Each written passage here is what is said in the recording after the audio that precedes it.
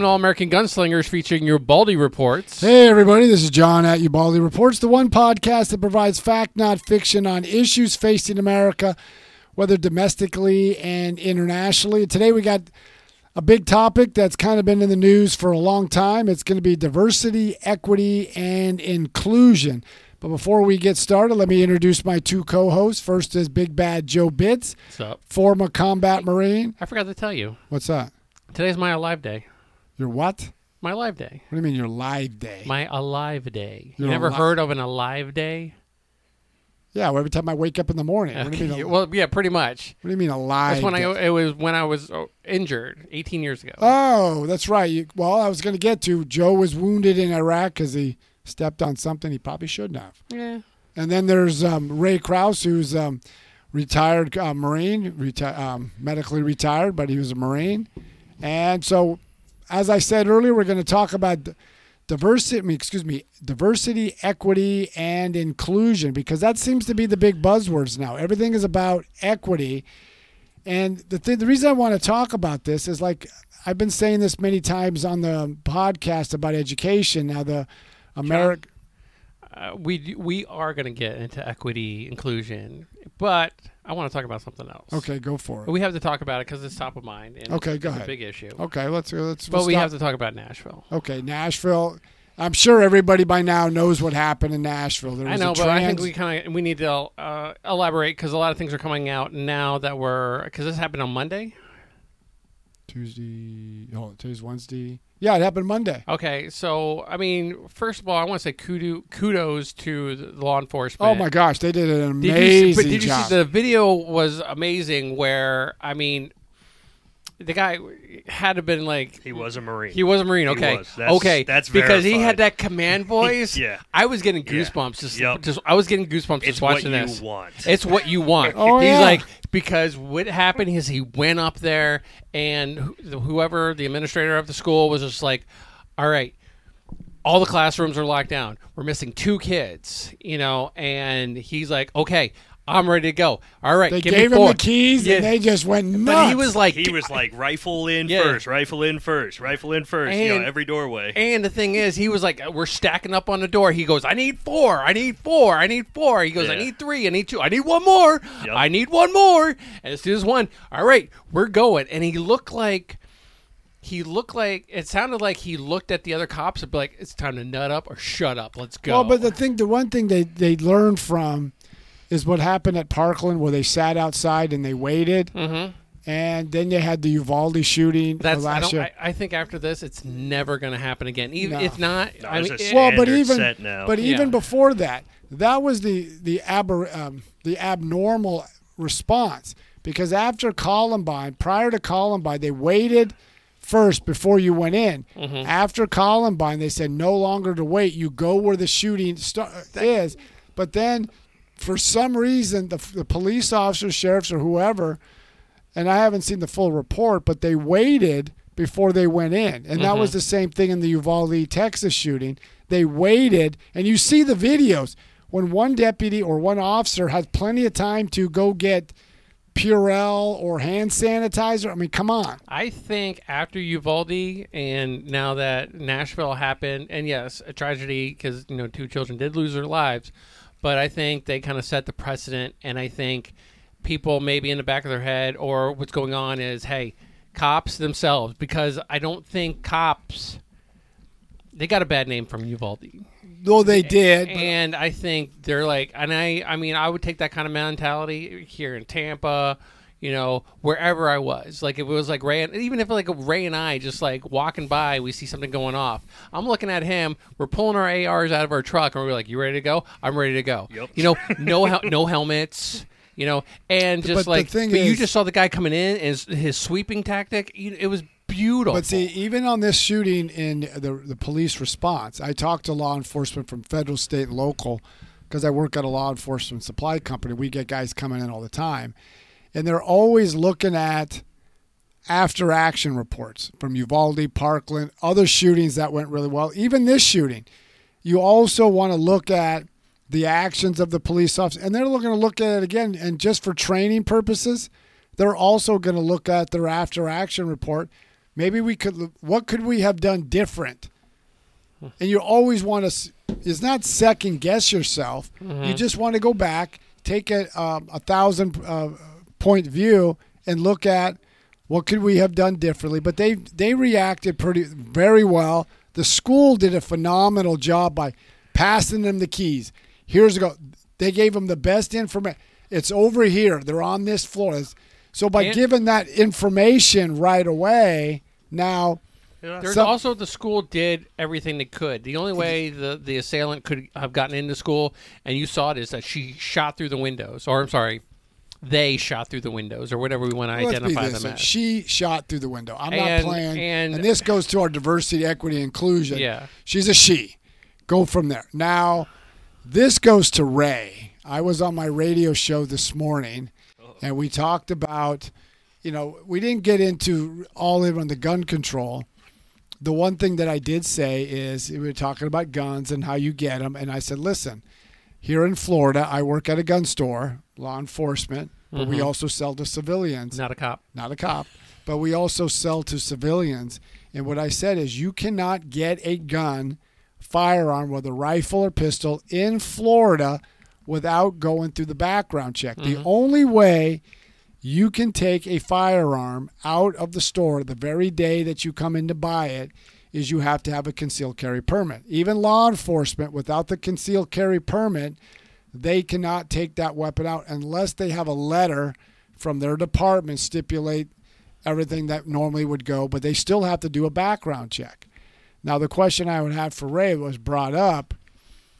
They always bring out you can go into a gun show and you get a weapon and you can walk out. They still do background checks at gun shows, right? They do background checks, yes, but what they're talking about is down here in Florida we have the right to a private sale.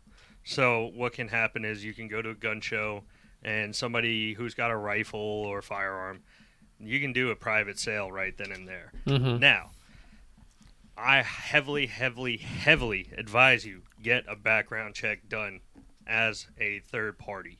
But you have the right to not do a background check and do a private sale between the two and hope that, that gun's got nothing on it. The individual selling's got nothing on it because if something were to happen, even like a friend of mine, he gifted me a firearm. I know the guy now, like Joe. I got gifted a firearm myself. I sold a firearm to Joe, but I know Joe. If it was somebody I didn't know, I'm at very least getting their information of their address, their serial, their driver's license. You want to tell them? You want to tell them what I bought it for, or how much what I bought it for? I sold Joe a Kimber Custom 2. But what did what was the transaction? I bought you. Oh yeah. Joe bought me brand new tires because I needed tires for my truck. So thank you, Joe. You traded a gun for 4 tires. Yeah. Hey, I told that or dying. In my defense, I told him, John, at any moment, when you want to buy this gun back, you can get it back. You can get it back. But just remember this. Experience, man. I know, but just remember this. Throw this out. The weapon was in really good condition. Oh, it's great condition. Oh, yeah. It was clean. It was everything. Had the box and everything. But the other issue that I brought up, we know where certain people of the segment of the country is going, especially political leaders. The thing that I brought up on the show is mental illness. Now, everybody focuses on this mental illness. Now, right now, there was like a little bit debate between Martha McCallum on Fox News and Brian Kilmeade. Obviously, Brian Kilmeade was on one side of the island. Martha McCallum was kind of saying, well, listen, we keep going through this. But what I brought up on mental health is in California as an example, back in 2002, under then I think it was Senate Majority Leader Darrell Steinberg, he was now the mayor of Sacramento. He passed a bill and it got signed that they would tax the top 1%. I think it was like 1.5% or something like that. Of whatever they make would go to mental health issue. Well, they're having a problem identifying where does some of the money go. Now, remember, in New York City, where the former Mayor de Blasio, his wife was in charge of mental health in his city. And she was asked by a city council member, can you tell us what you did with the $800 million? And she can't. So the question, when everybody talks mental illness, my question is, where is the funding going? Now, we had an individual in my church who had severe mental health issues, and the police got involved because he made a comment that someone in the church likes him. So there was this issue. So I said, why don't you have him condemned? And they couldn't, because of the fact that you have to wait until something happens before he can be committed. Mm-hmm. So there's all these rules. So we have to really look at the mental health. Now, and I don't care what anybody says on this. We know this was a transgender individual, went from a female transitioning to a male. I mean, and I'm sure we're going to get ramifications when I say this. To me, that person has some type of mental illness. I mean, I think that goes with a mental or trauma. I mean, just trauma growing up in a family that is trying to deny how she feels. So, I mean, I can definitely get on that. There's something that we need to look at, and we also have to look at, like, here's an example. I was talking at work. The John Wick saga come out. John Wick 4 come out, and I heard someone who saw it. I haven't seen it, but someone who saw it said it was really good, but it was more violent than the last 4. I saw a couple of the John Wick saga, like the first one. In the first 20 minutes, he kills like 40, 50 people. There was guns all over the place. Mm-hmm. So when Hollywood and entertainment world's condemning violence with guns, they sell it. They benefit off, and they profit off of it. So then you have to look at social media. These kids, I mean, when we grew up or when I grew up, there was no social media. You didn't see this violence on TV or on the movies. You weren't ingrained like it is today. I really think movies were more violent back then than they really are now. Not like that. The gore's gotten a little bit more intense. Yeah, because of computers. But they classify that as a horror, though. I mean, but you didn't. When you turned on the TV, yeah. You didn't see that. When you went to the movies, they were stipulated. It was R, PG, and G, and then they added PG-13. Yeah. Just so it wasn't like an R, but it was not PG, just so they can get some of that stuff. You get used to see boobs in PG. But the other point is, then you also had the family unit was stronger. When I was a kid, you go to high school, bring your truck. You could have a rifle in the back of the truck, fully visible, as long as it was locked and there was no problem. Well, that's the question. The $1 million question is, take the weapon out of this whole case and look at how society has changed. I mean, now we're finding out that an AR-15 really wasn't used. It was a different one. But, going back to that, because that's the most common one that everybody knows. It was like a pistol carbine, right? Yeah. Yeah, it was a pistol. I know the other one was a Kel-Tec 2000. Yeah, the Kel-Tec. It was just a like subgun. Yeah, I mean, that has a Glock magazine. You can go from 15 to 30 to all the way to 60-round magazines. But more to my point is, when you have a gun that's been in the civilian market we're touching 60 years, and there wasn't all these mass shootings back then, but now you have them. What changed in our society where we got so violent, where we got there's an abundance, hate, and all this stuff is just building up? It's like, it's sad that our kids can't go to school. I mean, and just finish an 8-hour day. And I was watching something on the news, and they're talking about we need to, harden our schools. We need to put some. And I'm just thinking, like, how did we get to this point? Right. Where you have to have armed guards at schools. Now, take the shooter. She was 28 years old. She went to this school 15 years prior because you figured it went up to 6th grade. Can we just pause just 1 second? Read the questions before you finish it. Oh. By Beach Baby. Beach Baby. And we have your answer. Is there any truth to the claim that the shooter scouted a different school, but it was too secure? Now, I heard that, and that's been repeated. They still haven't got information. They just said another location. They hadn't said it was a school. And they said that her manifesto was saying was giving details about this school and the security. Now they haven't. Like I'm just going by this morning. As of this morning, they haven't released the manifesto, and I haven't seen anything all day that they said that. I don't know if that was accurate or not. And I would think someone going to the school would have be more than likely to target their own school. But also the fact that she's 28. And, she hadn't been at school in God knows how long. 15 years. I mean, like 11 years. So you graduate, let's see, 6th grade is what? You've got, how old is your son? 13. So what grade? 7th. So back up a couple years, so that would be about 10? Yeah.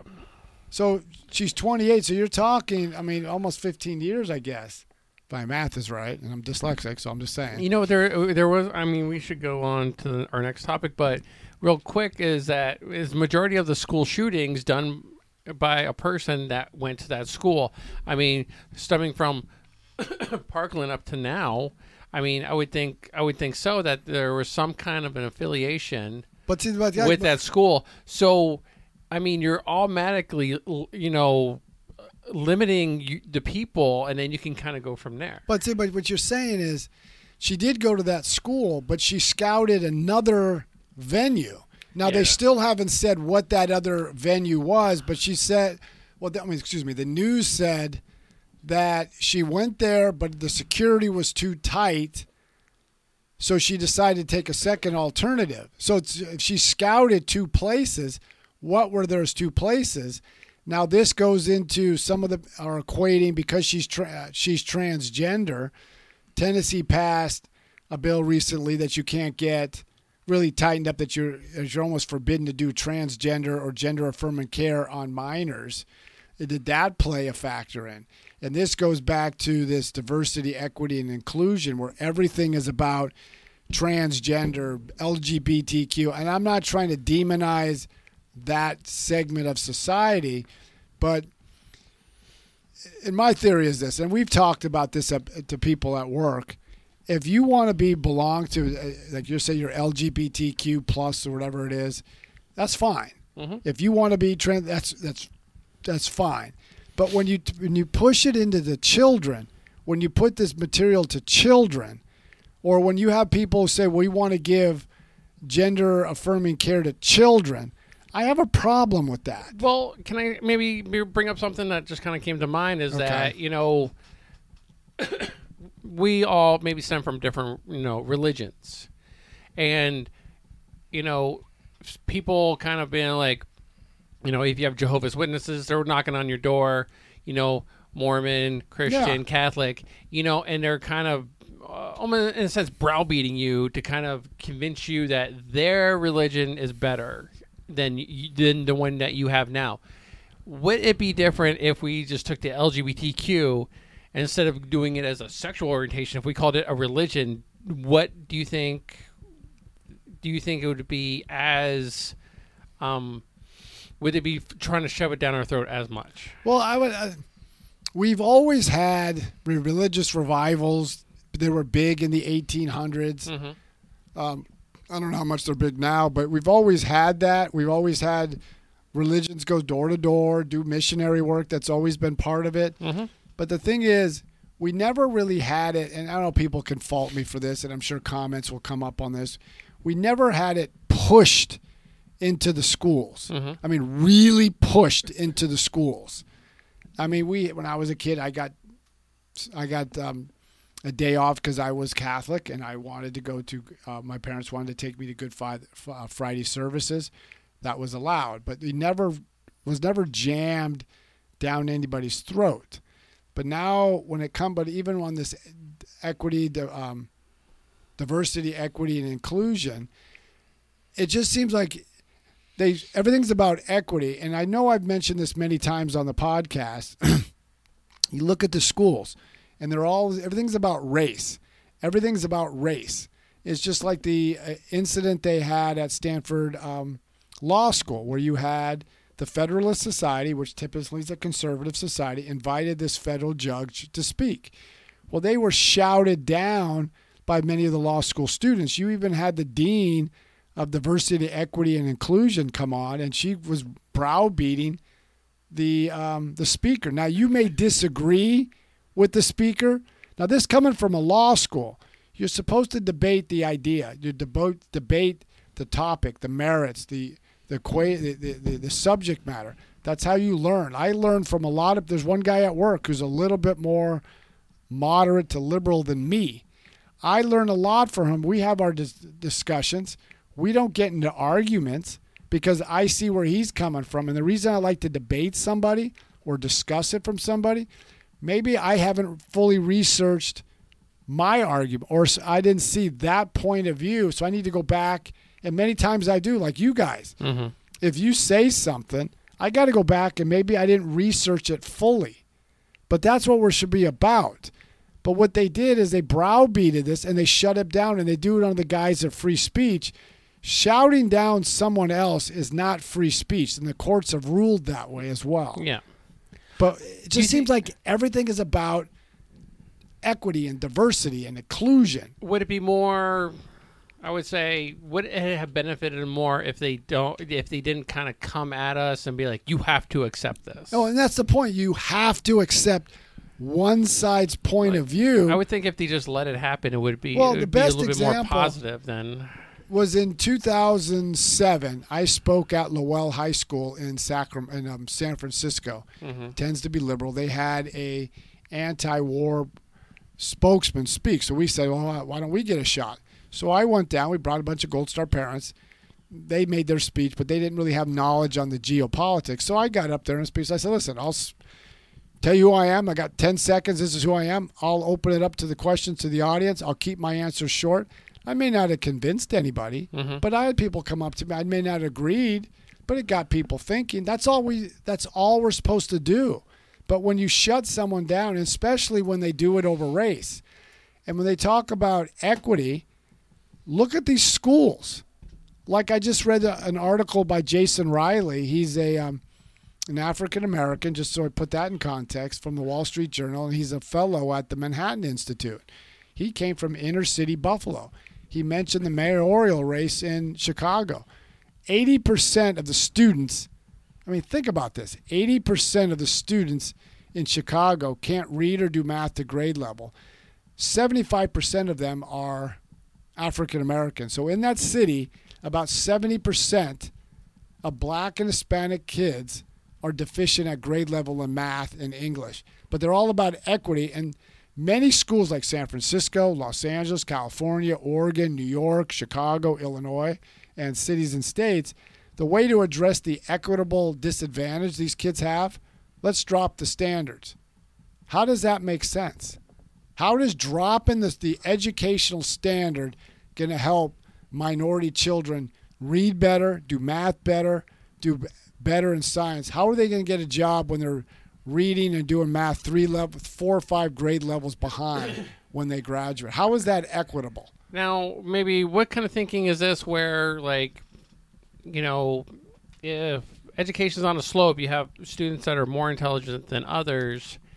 Is there maybe a way to segment it and put them in certain areas where they might excel? Like maybe this person that's not doing so well or is at the bottom of the grade, you know, instead of we'll keep everything the same, but just go, maybe you'll be better at construction, or maybe you would be better at being a podcaster. But Joe, they're not doing that. Like Chicago. But could they, or should they? Okay. They should do that. They should identify what's the best needs of the child, and the parents should have a greater say. New York, under Mayor de Blasio, I know the current mayor of New York, Eric Adams, was going to rescind that. I don't know if he did that or not. I got to double check. But Mayor de Blasio, under equity, because the gifted and talented program in New York City, he was going to abolish it because not enough blacks and Hispanics were getting in. Well, instead of looking at, and for me, I'm all about why. Why aren't there enough people of color getting in? Because their educational standard is crap. But couldn't you just segment it to like a black and Hispanic type of schooling where they're just like, hey, let's see who excels there, and kind of maybe. But see, the thing is, they want have like a curve. But see, they're going against that. A lot of these, like they have charter schools housed in the same public schools.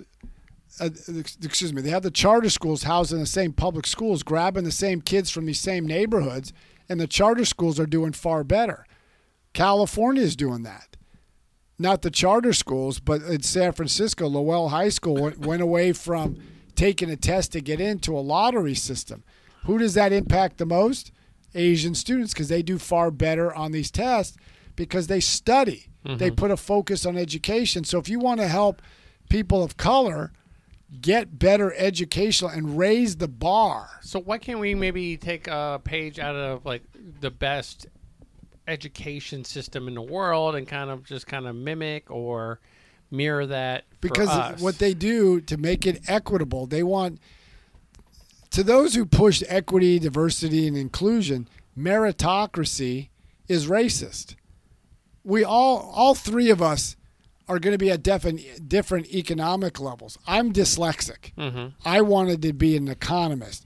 But once I was going to college, I realized I struggled at math, so that wasn't going to be happening. So do I get a pass because I'm dyslexic? No, I move on to something else. Mm-hmm. But when you say meritocracy is racist and we push everything under the guise of race, when race isn't a factor, and I'm not saying, and I hope people don't misunderstood. I'm not saying there's not racism in America, but not everything is about race. No, but they do. Everything is about race. Well, more or less the left make it. Well, but look at President. Make it a victim mentality. Yeah, there's a victim mentality. I mean, look at the Biden administration. If you criticize Pete Buttigieg, who happens to be the openly gay Secretary of Treasury, and I could care less if he's gay. Mm-hmm. As soon as you criticize him, what does he fall back on? You don't want a gay Secretary of Treasurer, or because I'm a presidential candidate. Look at Lori Lightfoot. She won the mayor's race 4 years ago, and she lost really handedly this time. Mm-hmm. What does she use as an excuse? Oh, you didn't want a black woman. Well, how did they vote for you 4 years ago? Overwhelmingly supported you, mm-hmm. but 4 years later they didn't. Well, it seems like they always fall back on this victimization. It's either I'm black or I'm this, I'm that. Well, you didn't. I think you just right there, you proved your point about how diversity, equity, and inclusion is flawed is because people, in a sense, voted or hired her because maybe she was a black woman, but she couldn't perform the job.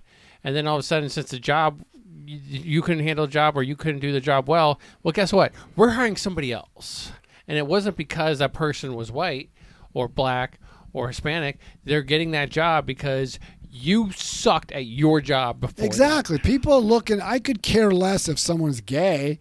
I just want them to be competent at the job. Now, the other one who does it, a lot of it, is Karine Jean-Pierre, the White House press spokesman. She's the first openly gay press spokesman. But what does she do when you question her or criticize her? She falls back. I'm a woman, I'm black, and I'm gay. And she ignores you too. And there's all the press conferences. If you throw that victimization, so you're basically telling minorities that the only way for you to get ahead, we got to drop the stand, and you're actually harming them instead of helping them. I want everybody to have the same educational opportunities. Now, what you do with it is up to you. So, John, before we take off, why don't you go ahead? Maybe, how do we fix the problem? Because, I mean, obviously it's affecting our military, which is then affecting our national security. Well, it is because it's permeating through first it's in our colleges, then it's our universities, then it's in our government. Now it's in our military. I talked to a friend of mine who's at a senior level command at the base at MacDill, and he says, I spend at least 2 hours a day on diversity, equity, and inclusion training. I mean, should the military be focused on that? How's that gonna? I mean, how are we supposed to if we're supposed to go to war with China? Is China and Russia worried about that, or the Iranians? No. How does that work out when we're fighting in like trench warfare? Yeah, it's just when I was in Iraq, and Joe, you were there, and just I know you too, Ray, when you were in the Marine, I could care less what race or ethnicity the other guy was. When we got hit, all I worried about is you're getting me home and I'm getting you home. But when we're so focused on that, we're dividing everybody and dividing the country. Is there racism in America? Yes. Did America have a dark history? Yes. But also a friend of mine's father liberated a concentration camp in Germany during World War II. Was America bad then? Could we be better? Yes. The way we get rid of it is base everything on merit. And if someone's racist, hold them accountable. But not everything is racist. But if you're pushing the diversity and equity, these minority children who you claim to help are being punished. And a lot of when you've got 80% of minority children can't read or do basic math, we got a problem here. And they should have choices for what they're, so they can get better education, so they can get a better job. All right. So that is our show for today. John, how can you go ahead and get a hold of us? You can get a hold of us by going to ubaldireports@gmail.com, or you can check us out on all the social media applications like Facebook, Twitter, Instagram, definitely TikTok. Check us out on all our streaming services. If you missed this show, you're just finding out now, you can check us out because we'll post it at all the different podcast streaming sites. So every Wednesday at 7:30 Eastern Standard Time, we are doing we do podcasts. We're trying to get some prominent individuals. I'm working with the Hoover Institution to get H.R. McMaster's on the show, so then you'll be able to ask General McMaster, who was Trump's former national security advisor, on some of the issues facing, like the war in Ukraine or why we're involved in the Middle East and some other areas. So, but also I want to introduce Joe and Ray, and they have a podcast that's American Gunslingers. That's a little bit more edgier than this. So let you guys explain that one. So Ray and we have a podcast, All American Gunslingers. Talk whiskey like everybody else does. We talk guns, probably like a lot of people too. And we have like just Marine stories and stuff like that. So tune in, listen, especially during our weekly experiences. And you can get us, and you can see us about 7:38 on TikTok when we do a live and when we podcast. So allamericangunslingers@gmail.com is how you can get a hold of us. Until next time, till next Wednesday at 7:30 Eastern Standard Time, keep following Ubaldi Reports. Till next time, keep following Ubaldi Reports.